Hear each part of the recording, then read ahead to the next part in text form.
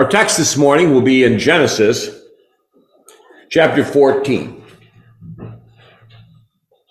During World War II, the Geneva Convention allowed Allied POWs to receive gifts from home. Some of the most popular gifts were board games and decks of cards. And one of the most popular board games was Monopoly, especially the Monopoly games sent to them by the British government. The reason these gifts were so popular was because hidden in the box were tools for escape. There were real banknotes mixed in amongst the Monopoly money. And concealed inside the box were compasses, metal files, and a silk map so it wouldn't be affected by the elements. It worked. From what I understand by history, there were soldiers that did escape. There were decks of playing cards also. The decks contained special cards that, when soaked in water, revealed hidden maps, routes that the POWs could use for their escapes. Hidden in these games were the keys to freedom. And hidden in our text this morning is one of the most important keys to our freedom that we can read from the Old Testament. But first, a little background. Abraham and his family had been living down near the Dead Sea. You know, you always like certain names. My daughter moved from Duddington to Bold Lion. We like that. You know, sometimes you like that name that you live on. There were 5 major cities in the area that he lived. The Dead Sea.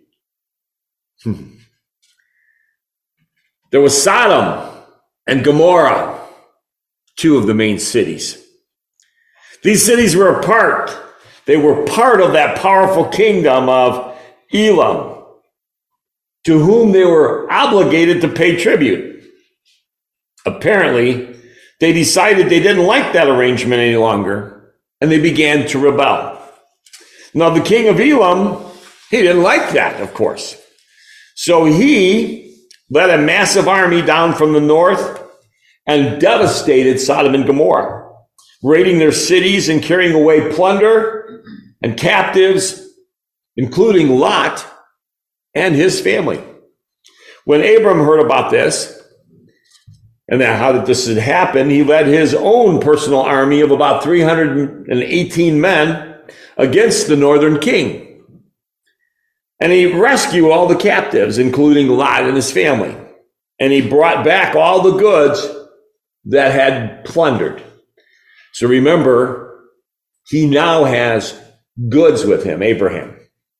What I found interesting about our story today was that as Abraham is making his way back home, we're told in Genesis 14, beginning in verse 17, the king of Sodom went out to meet Abram at the Valley of Shaveh. And Melchizedek, king of Salem, brought out bread and wine. And he blessed him and said, "Blessed be Abram by God Most High, Possessor of heaven and earth. And blessed be God Most High, who has delivered your enemies into your hand." And Abram gave him a tenth or a tithe of everything. Do you notice that the king of Sodom comes out to meet Abram first? But it's like Abraham ignores him and gives all his attention to the king of Salem, this man named Melchizedek. And it seems that even Melchizedek ignores the king of Sodom. Not that the king of Sodom was worth their attention by any means. Sodom was one of the wickedest cities that ever existed. And apparently neither Abram nor Melchizedek thought it was worth their attention. But in this part of the story, Melchizedek is front and center. He not only gets Abraham's attention, but as it says, he gets a tenth of all plunder Abram rescued. Long ago, I learned that if Bible mentions something, it's there for a reason. I think we've learned that. We can prove that in John, at the end of the Gospel of John, when it says, these are just, basically they're saying these are just a few of the things that were written so that you may understand God's will and believe. There were many more things that could have been recorded, but the whole world couldn't contain that. In fact, Romans 15:4 tells us that whatever was written in former days was written for our instruction, that through endurance and through the encouragement of the scriptures, that we might have hope. That would include this story about Melchizedek. But wait a minute. I don't think this makes any sense, does it? Think about this for a moment. Genesis only gives Melchizedek 3 verses. And that's the only time he's mentioned in Genesis. The 3 we just read. In fact, in all the rest of the Old Testament, Melchizedek is only mentioned in 1 other verse. And even when you get to the New Testament, the name Melchizedek is never mentioned in the Gospels. It's not mentioned in the book of Acts or in any of the epistles that Paul wrote, nor the writings of John or Peter. It's like the guy who disappeared from history. It's like nobody paid him any attention. Hence, the title of my sermon this morning is Hidden, but Not Forgotten. Well, I have to say that's not entirely true. There's one New Testament book that dedicates not just 3 verses, but in 3 entire chapters to Melchizedek. And in those 3 chapters of that one New Testament book, this Old Testament king and priest becomes one of the most important men of all Bible history. He's hidden away everywhere else in the Bible, but not in this book. I'd like to now refer you to Hebrews chapter 7. In Hebrews 7, it says, "For this Melchizedek, king of Salem, priest of the most high God, who met Abraham, returning from the slaughter of the kings, and blessed him, to whom also Abraham gave a 10th part of all, first being translated King of Righteousness, and then also King of Salem, meaning King of Peace. Without father, without mother, without genealogy, having neither beginning of days nor end of life, but made like the Son of God, remains a priest forever." Now, don't get me wrong, Melchizedek was not Jesus. Verse 3 says he was resembling, though, the Son of God. It's kind of like that driver's license you have in your wallet. Everybody hates it. It's not usually a perfect resemblance of us. But it's good enough that if a policeman pulls us over, or if we show it as ID, that people can tell it's you. It's not a perfect picture, but it's close. It's a resemblance. But when God took a snapshot of Melchizedek, it was a perfect picture. It perfectly resembled who Christ was going to be. A resemblance. Not exactly. A strong resemblance. A foreshadowing, as they say. Foretelling of what was going to come. Now remember, there's only 3 verses in Genesis that describes Melchizedek. And that's deliberate. Because all that God wanted you to know about Jesus, I believe, is wrapped up in those 3 verses. For example, his name was Melchizedek, which means King of Righteousness. And in Romans 3 and 22, we're told this righteousness from God comes through faith in Jesus. Righteousness comes through faith in Jesus. In addition, Melchizedek was King of Salem, which means King of Peace. And in Romans 5:1 says, we have peace with God through our Lord Jesus Christ. Jesus was our King of Righteousness and our King of Peace. And when God introduced Melchizedek, he deliberately left out who his parents were. We're told this was because that declared that this king had neither beginning of days nor end of life. But resembling the Son of God, he continues a priest forever. In fact, the other verse, Psalms 110 and verse 4. In the book of Psalms 110, verse 4, God makes that declaration about the coming Messiah. He says, the Lord has sworn and will not change his mind. You are a priest forever after the order of Melchizedek. So what we find is that God declared that when Jesus came, he, referring to Jesus, would be our peace and our righteousness, and that he would be our priest forever. A priest. A priest? Why would Jesus need to be our priest? I mean, I can understand him being our king, and I can appreciate that he would rule over our lives. But why would Jesus need to be a priest? Well, you ask the question, what does a priest do?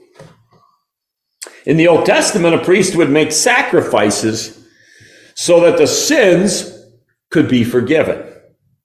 And the Bible repeatedly teaches us that the guilt or shame of our sins had to be paid for, and that something or someone had to die to pay for sins. So as our priest, Jesus made a sacrifice for all, for each and every one of us. But when did he do that, you might ask? Obviously, he did that when he died on the cross. Hebrews tells us in Hebrews 10 beginning in verse 11, and every priest stands ministering daily and offering repeatedly the same sacrifices, which can never take away sins. But this man, after he had offered one sacrifice for sins forever, sat down at the right hand of God. And from that time is waiting till his enemies are made his footstool. For by one offering, he has perfected forever those who are being sanctified. When Jesus died for you and I, his one sacrifice wiped away all of our sins for all time. For those who believed on his name, repented of their sins, and were buried in a watery grave for the forgiveness of their sins.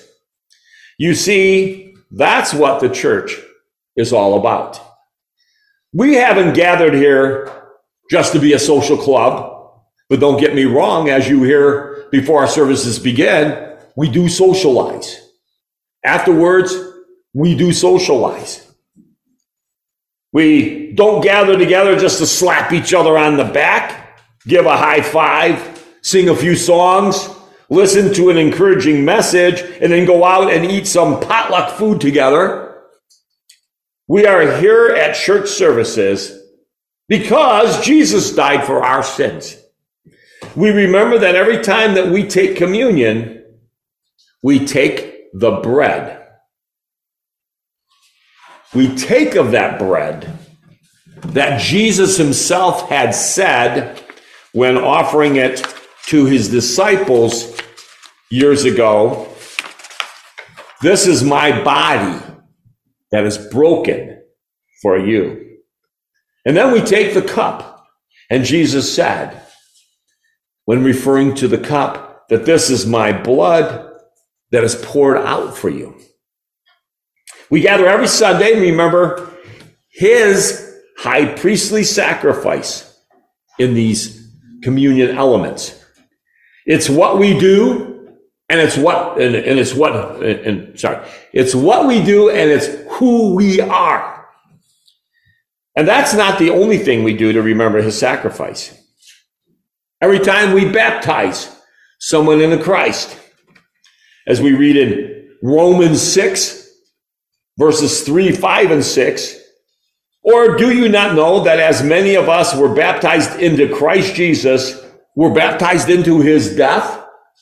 Therefore, we were buried with him through baptism into death, that just as Christ was raised from the dead by the glory of the Father, even so we also should walk in newness of life.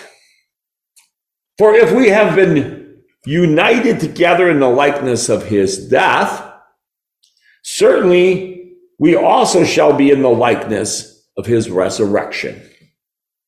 Knowing this, that our old man was crucified with him, and that the body of sin might be done away with, that we should no longer be slaves of sin. We personally see his sacrifice in the Lord's Supper, and in our salvation, the action of baptism, his sacrifice. That is what this is all about. And if we ever forget that this is our primary purpose in teaching, we have nothing to offer this world. We realize that Jesus is our high priest. Jesus is the one who died for us. And because that is true, he gives us confidence that now that our sins are removed, we can boldly go into the presence of God. We can only do that through the power of the blood that has removed our sins. And without fear, we can go before God without fear, without shame, and without guilt. In God's presence, we now simply have peace. Now, I want to go back to Genesis 14. Do you remember me saying that Melchizedek ignored the king of Sodom? Why would he do that? Well, he did that because our King of righteousness, our King of peace, our high priest wants nothing to do with sin. Sodom was the wickedest city on the face of the earth, and it and its king were ultimately destroyed because of their wickedness. So Melchizedek had nothing to do with the king of Sodom. But while Melchizedek didn't focus on the king of Sodom, he did focus on someone, and he did bless that someone. Remember, who did Melchizedek bless? He blessed Abraham. Going again back to Genesis 14, looking at verse 18 through 20. Then Melchizedek, king of Salem, brought out bread and wine, He was the priest of God Most High. And he blessed him and said, Blessed be Abram of God Most High, possessor of heaven and earth, and blessed be God Most High, who has delivered your enemies into your hand, and he gave him a tithe of all. Now, why would he do that? Well, he did that because Abraham believed in God, because Abraham followed God, and because Abraham gave his life to God. And you can see that in what happens when Abraham meets Melchizedek. An old preacher made this observation about this. He said that when Abraham saw Melchizedek, he was looking at Christ, because Melchizedek resembled Christ. So notice that when Abraham saw Christ that day, two things happened. One, Melchizedek, King of Salem, brought out bread and wine, and Abraham gave him a tenth of everything. That was how Abraham worshiped God that day. And that's how we should be worshiping Jesus. If we really see Jesus, if we're really seeing the face of Christ, that should compel us to do something. It should compel us to make sure that we take communion every Sunday. And it should compel us to make sure we give back to the Lord every Sunday. One last observation. The church is the one place that we know we are going to see Jesus. I'd like to read from Ephesians 5:25. Ephesians 5:25 says, Christ loved the church and gave himself up for her. Wait a minute. You mean Jesus died for this church building? Of course not. He died for what? The group of people, for us as an assembly body of Christ that makes up his church. Because you and I are the church. Granted, he died for your own personal sins, but he also loved each and every one of us as a group. And he died to establish this church that we make up as a body assembly of Christ. Each and every one of us. What's intriguing is how the church is described in Ephesians. Ephesians chapter 1, verses 22 and 23, which says, Jesus is the head over all things to the church, which is his body. So we are the body of Christ.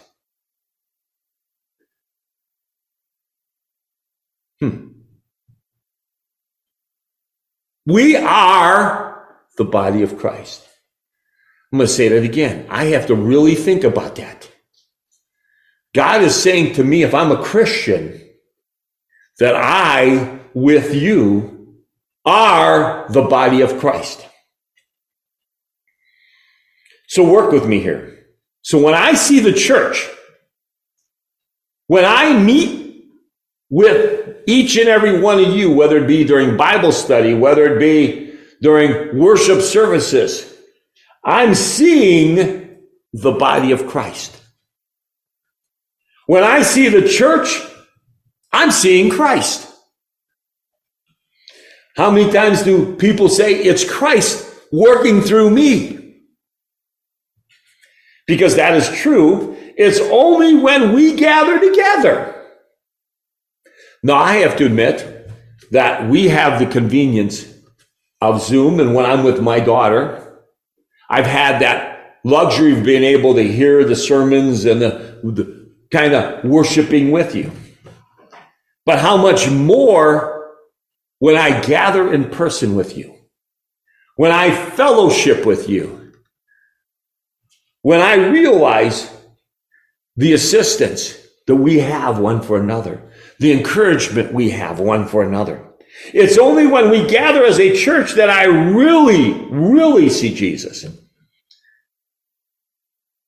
I can sit at home. I can turn on the TV, as some say that we can, and listen to any various preacher preach a message. And some of them are out there very convincing. Some of them are very easy to listen to. And I can turn on the radio to a religious radio program and listen to the uplifting songs of praise. I have to admit, on my car radio, if you go out there, it's Fish. I do like to listen to Fish radio. It's, I know that it's not the yelling and screaming and all the other controversial stuff in the world. That doesn't mean I agree with everything that goes on, but there are uplifting songs. And I can listen to these, and I can turn everything off and offer up prayers to Christ. I can mind my own business and do all this. And I can do all this at home, some people would say. But the one thing I can't do at home is see the body of Christ, which is you. It is here that I experience truly the body of Christ. So I'd like to close with this thought. A preacher shared a story about a woman in his church who had gone to the doctor because she had a spot on her head that was irritating her. He looked it over and noted that there was a small spot on her head. And he told her, the preacher told her there was nothing to worry about. But then he looked again in a month. And then at the next appointment, the spot had grown dramatically. The doctor confirmed that it was melanoma. It was serious enough that he scheduled surgery and removed not only the skin of her head, but he had to remove part of her skull. In addition, they inserted blue dye into her veins at the affected area to see how far the cancer may have gone into her lymph nodes. As they pumped the blue dye into her system, she immediately began to feel pain. The doctor tried to comfort her at best he could and explained that the dye had to do its work and that there was no way to relieve that pain. But many had found it helpful, the doctor tells her. Many say that it is helpful to find your individual happy place. Think about the things that make you feel safe, relaxed, and at peace. He says that's how often people deal with pain. They think about a place or a time that they look forward to or that makes them happy. Knowing how much the woman loved riding horses, the preacher remarked, well, I guess when the doctor told you that, your happy place you referred to, you went back to the times that you rode horses and spent all that time with the horses in the field. She immediately said, oh no, the first thing I thought of was the church. The church is my happy place. I began to focus on the faces of the people at church. I started on the right side of the building, and I remembered each of their faces and prayed for each and every one of them, thanking God that they were my friends, and that I knew they were praying for me. And then I focused on the songs we sing, and I'm thankful that they encourage me to praise and worship God. And then I focused on the Word of God presented through sermons and Bible study. And then, after spending much time on all of that, then I thought about my horses. Church was her happy place. Why? Why was the church her happy place? Well, it was her happy place because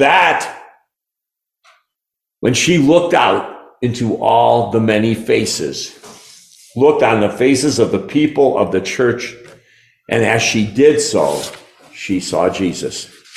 That is what I would like to compel you with today. As we look at one another, as we encourage each other.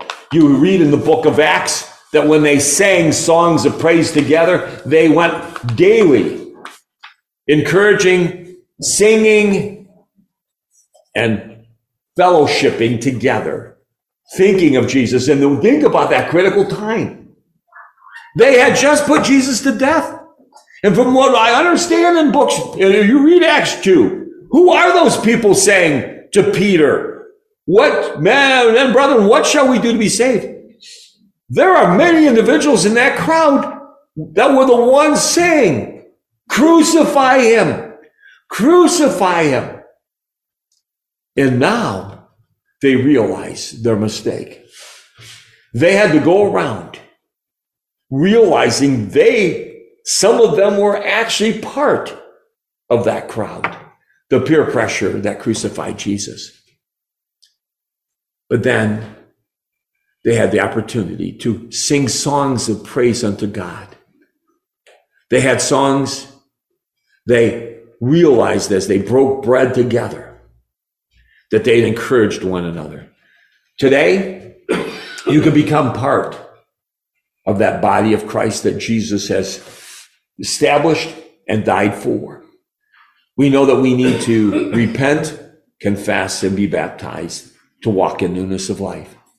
Or if you have the need to come forward to ask for the prayers of the congregation, whatever your need is, you have the opportunity to come forward and make it right as together we stand and sing our song of invitation.